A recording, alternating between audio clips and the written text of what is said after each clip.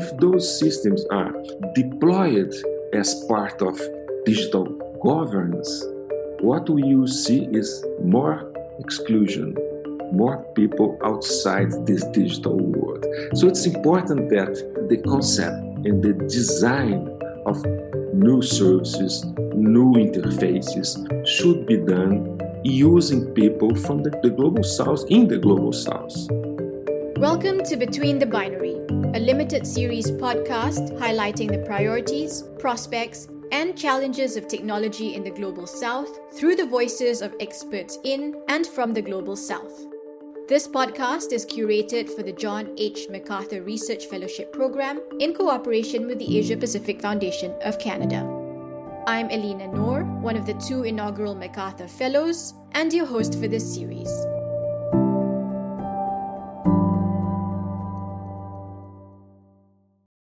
In this episode, I'm so pleased to be speaking to Virgilio Almeida, Professor Emeritus of Computer Science at the Federal University of Minas Gerais in Brazil, and Faculty Associate at the Berkman Klein Center at Harvard University.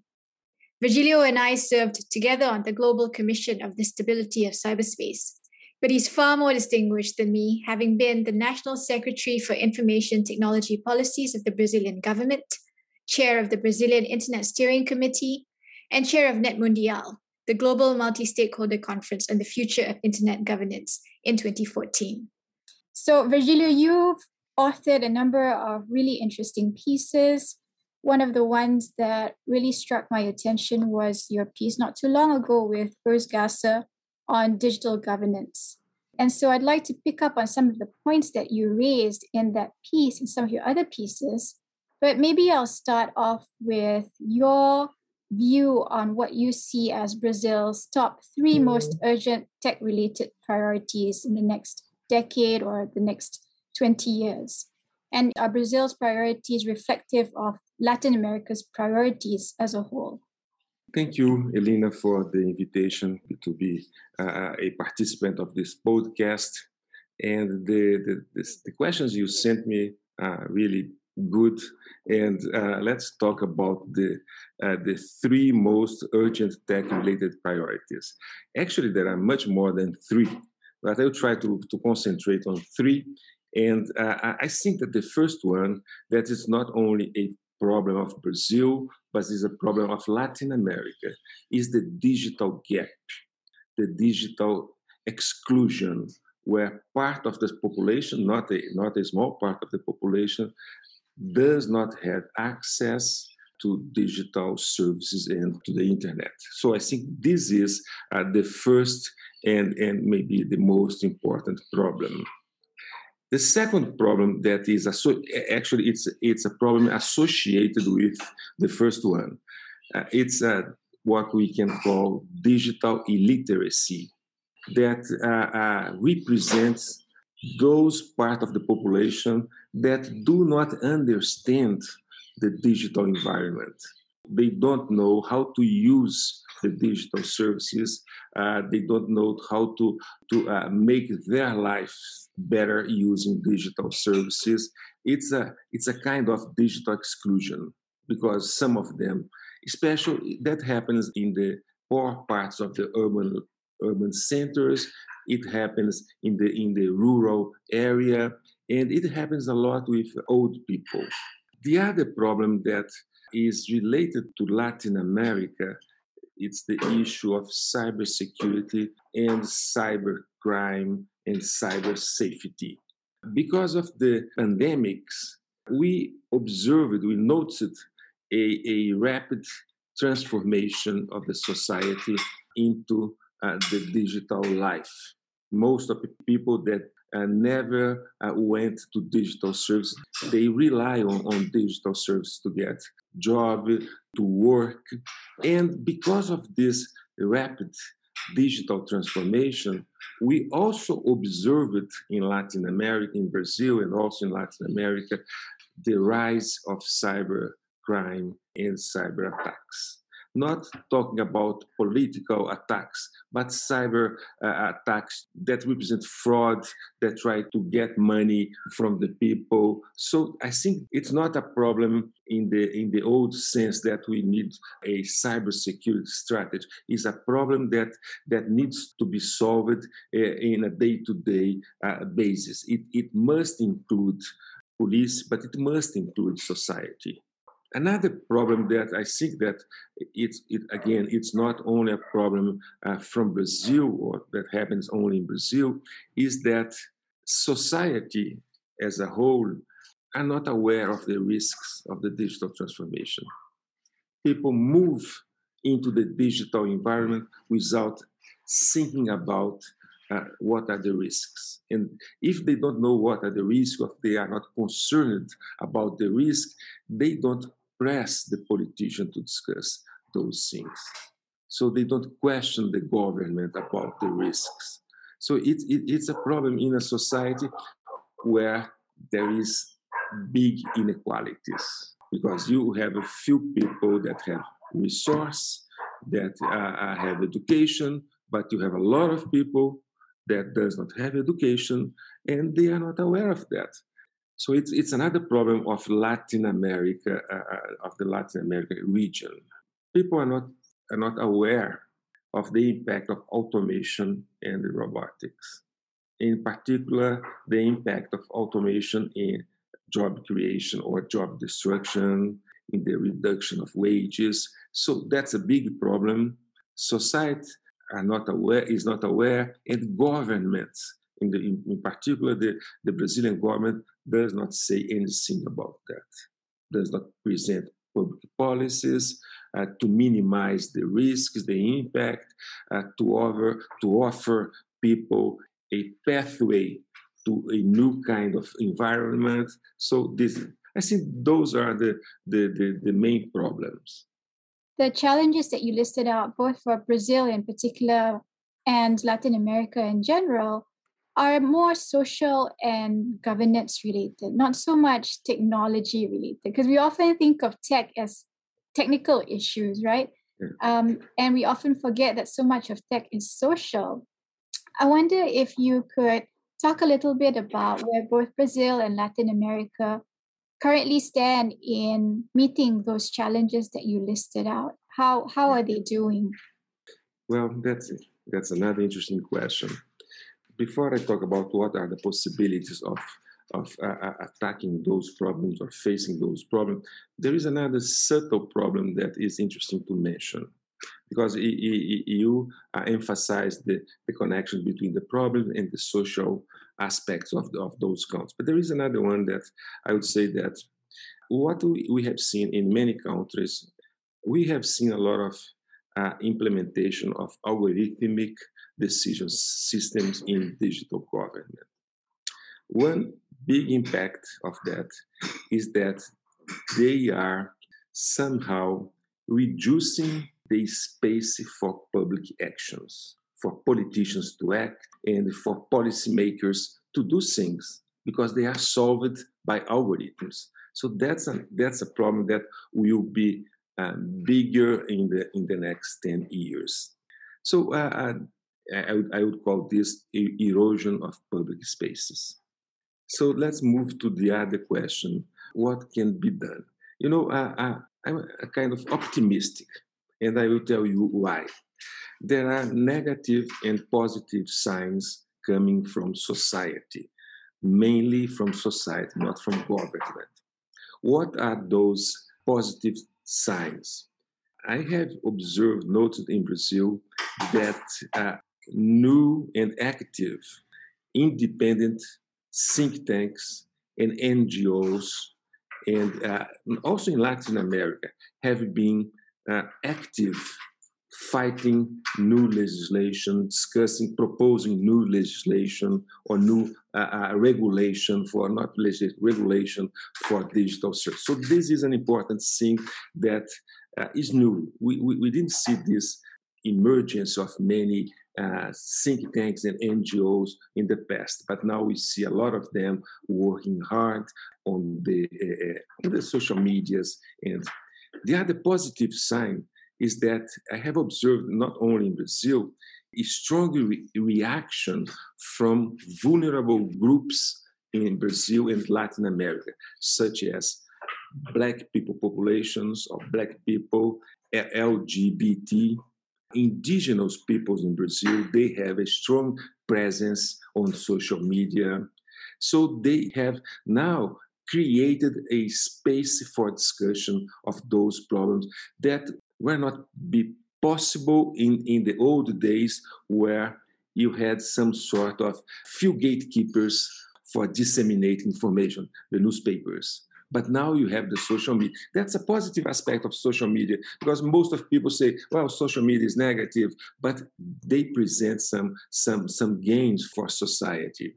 Another, well, I mentioned two positive issues. There is one issue related to politics. In the case of Brazil, there are some bills being discussed in Congress about transparency, about rules that must be followed by social media platforms. So it's a positive thing. It could not be perfect, but it has been discussed in Congress. So that's another positive thing. Negative things, in my viewpoint, the digital governance related to big techs have been solved by judiciary initiatives so far. One good example is the case of Telegram, that was blocked for 2 days by the Supreme Court in Brazil because they did not answer the questions and the demands of the Supreme Court. And what I also see as a negative sign is that the lack of public policies for digital from government. Policy making does not address issues such as automation. I would say that automation, surveillance is partial covered by the Brazilian law for personal data protection. But we need more specific laws for that. In this case of discussions of problems and proposals, I don't see the existence of public space for that. We have Congress, but a public space, and in this case, the public space is the social media.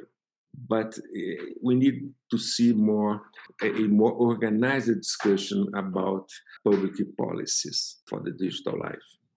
It's funny because you mentioned the erosion of public space in one aspect, but at the same time, it seems as if there are really encouraging signs of the expansion of public space, particularly among the grassroots organizations that you mentioned. And but they do not include government. Right. So shrinking in one sense and then expanding. Yes, that's right. Yeah, that's quite interesting. Yeah. Perhaps an interesting balance going on there. But and maybe this is a topic for another conversation, but I'm so interested in your mention of even indigenous communities going online on social media to talk more about their worldviews and their perspectives and their role in tech, because I noticed really interesting conversations in this space amongst indigenous communities elsewhere as well. And in fact, in this podcast, we'll be featuring the perspectives of the Maori in Aotearoa in New Zealand. So perhaps we can have another discussion on that, Virgilio. Well, yeah, the way that I see the participation of indigenous groups in social media is based on three things. The first one, they have very smart young people. So it's a new generation of indigenous people that know how to deal with the digital. They know how to use the tools. So some of them became influencers. They have a lot of followers. And that's a good thing. In the last climate conference last year, we saw 2 Brazilian young women from indigenous groups. They had a very important role in the conference. So one thing is that the young generation know how to use digital. The other thing is that they know to connect their local problems to the global concerns. So what are the topics of that connection? Climate change, preservation of forest, use of sustainable practices, because they do that. They protect the forest, the Amazonia. So they know how to disseminate their culture to to the global community or the global world. So that's the second interesting point. The third one is that they do this fight also in Brazil, defending the Amazonia. And that's another important thing. So they have a lot of followers. They have presence in the big media because they are present in the social media. So there is a connection between social media and big media. Maybe I should get some recommendations from you. I've been educating myself on some indigenous community issues as well in places like Canada and all. So perhaps I can get some suggestions. Some of the young indigenous people, they speak English. Some of them were trained outside Brazil, educated, and they returned to the forest. Right. That's a new thing. Wow, that's wonderful to hear. And maybe this is a good segue to talk about digital governance and the inclusivity of digital governance. As I mentioned earlier on, you had written this really fascinating piece with Urs Gasser. And of course, this is something that you've already written about in the past as well. But can you unpack for us what you mean by digital governance and how can it play a role in meeting the challenges that you mentioned? I think that the word governance is a concept with many meanings. But in our discussion here, I have two definitions and one comment on that. The first one is the basic definition that we have used. I've been working with some political scientists, and they are very important to this issue because they bring fresh air to the discussion of digital. We should not restrict our conversation to tech people or to government or to business. We need to include social scientists and political scientists. So in this case, one definition that I have worked with a friend of mine from the political science department is that digital governance is the capacity of multiple institutions in the digital world to govern in a legitimate, inclusive, and secure manner the use of digital commons to produce sustainable services and public policies implemented by governments and firms in a non-territorial world. So this is one definition based on some political scientists.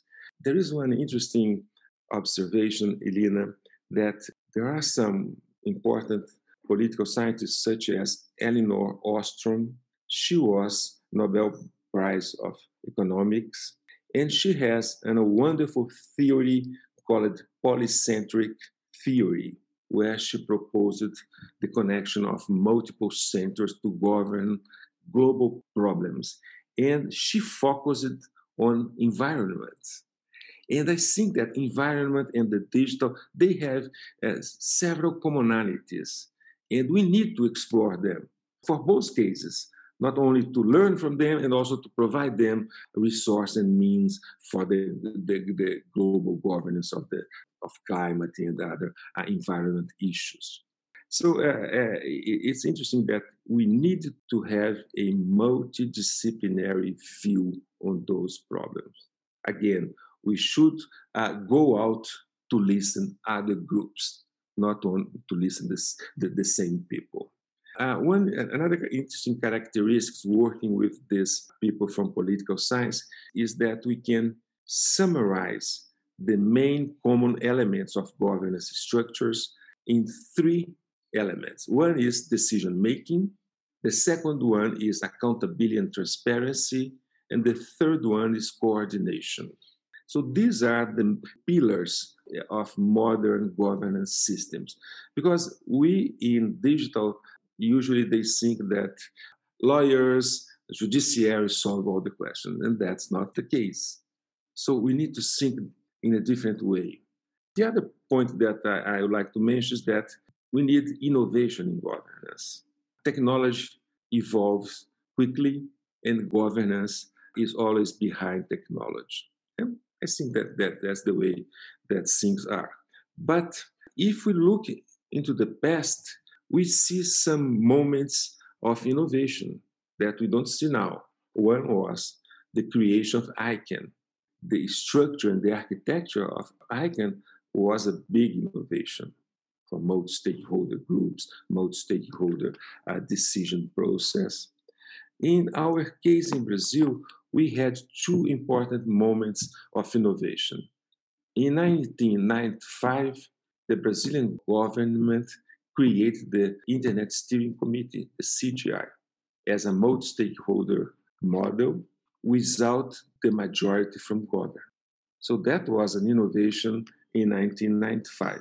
And another innovation that was done here in Brazil was the Net Mundial.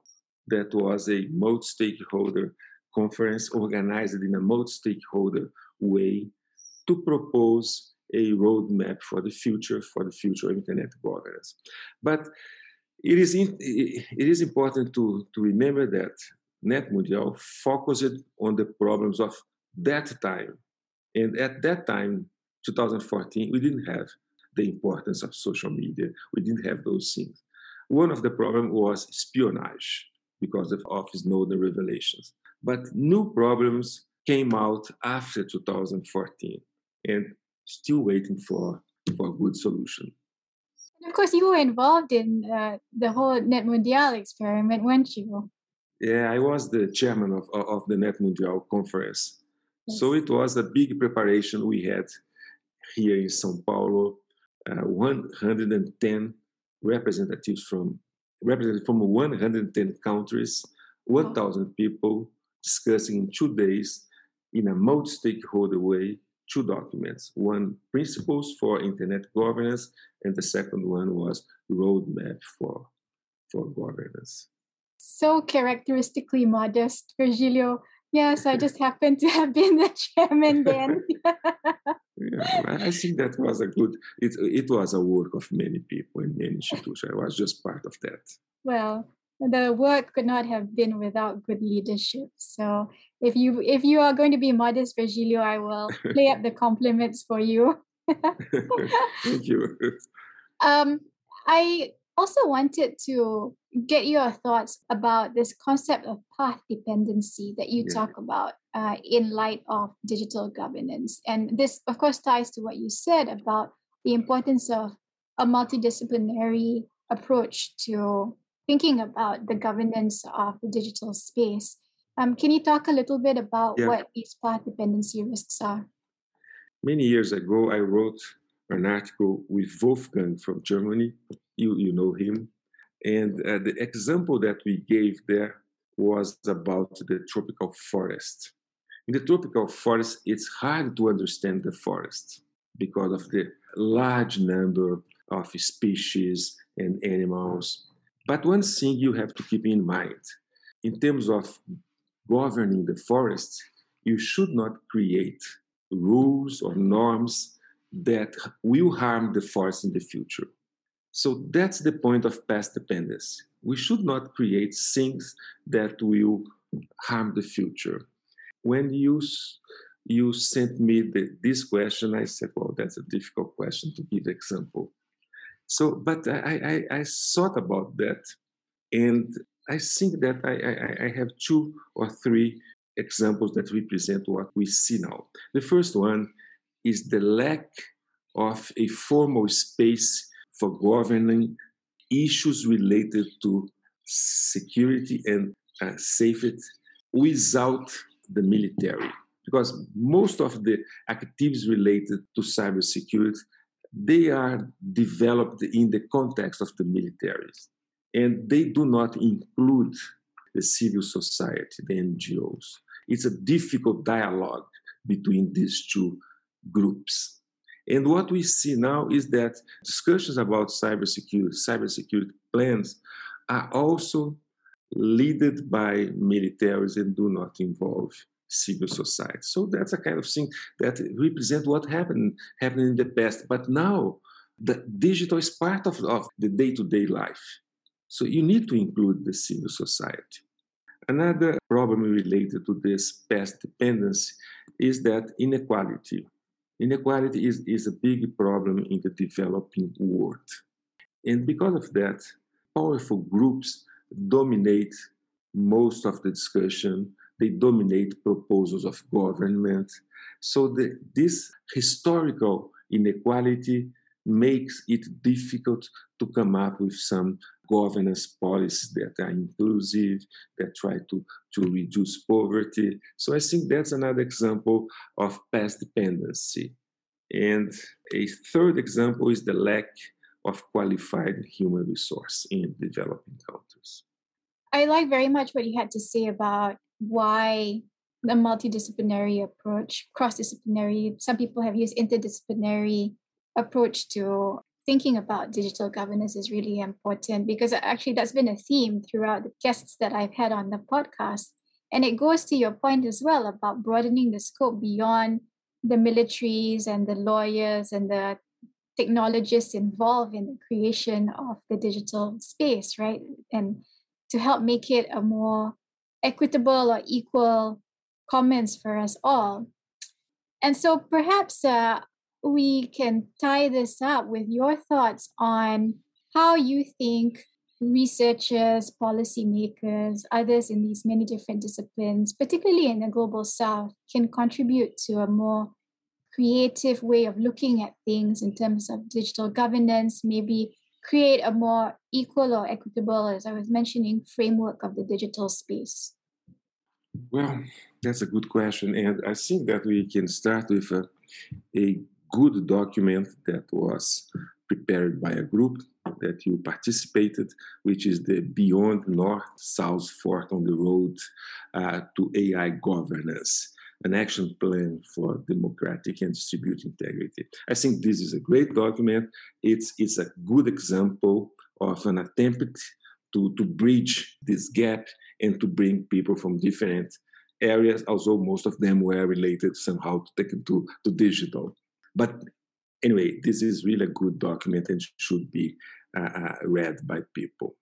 Another thing is that one of the ways to put together researchers, policymakers in the global south, it's also part of the document that I just mentioned, is that to create incentives to retain domestic digital talent in the global south. And I can explain you why this is important.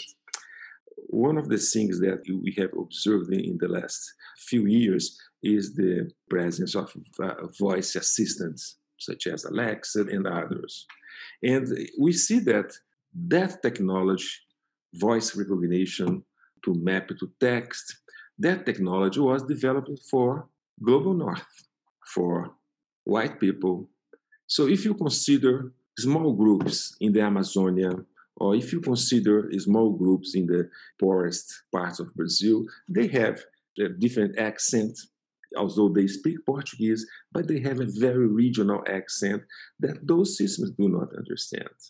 And if those systems are deployed as part of digital governance, what we will see is more exclusion, more people outside this digital world. So it's important that the concept and the design of new services, new interfaces, new tools should be done using people from the global south in the global south.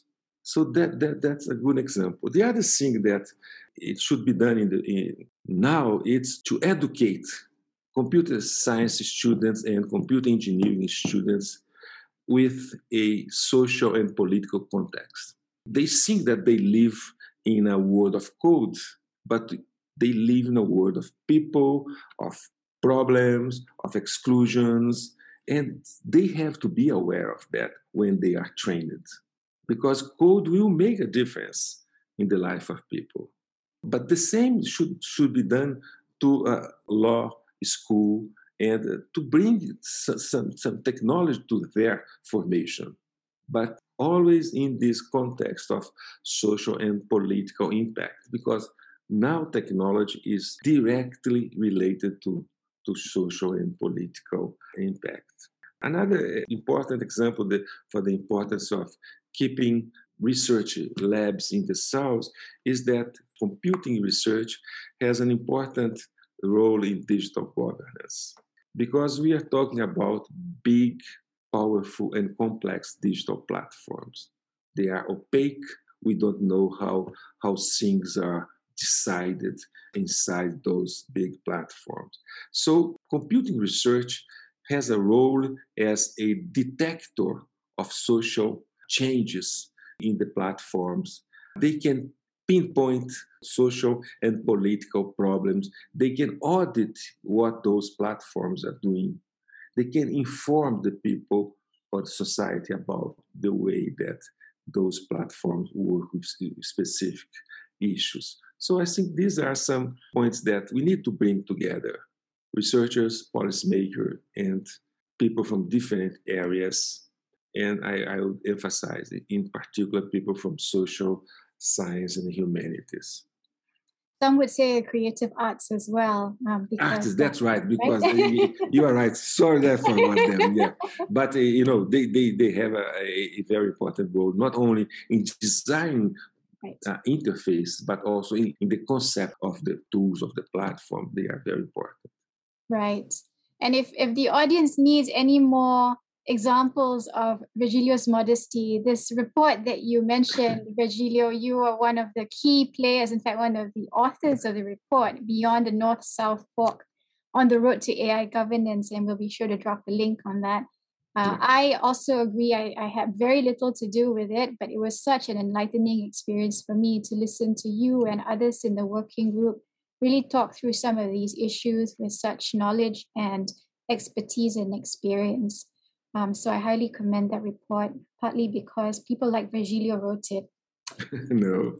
And Virgilio, you mentioned some of these inequities, not only in the operating languages, but also I would add, people like Nick Coldry have mentioned about this inequality in even the business processes that market some of these platforms and systems, right? Right, yeah. That's a good point, yeah. So, Virgilio, on that note, trying to maintain capacity and develop that capacity in the South, for the South, by people of the South, I think is a really good point. I apologize if I'm paraphrasing you, but all your points were so pertinent to the discussions that are missing, in fact, from a lot of the headlines and working papers that we often see. Thank you very much, Virgilio, for joining us, for sharing your insights, particularly in breaking them down in very simple examples like the rainforest example, and so appropriate from someone coming from the Amazon. From the global South. Yeah. Exactly. Thank you, Virgilio. Thank you for the invitation. As always, it was a pleasure to talk to you, and thank you for the questions. Thank you so much for joining us. I hope you enjoyed listening to this episode and found the conversation useful.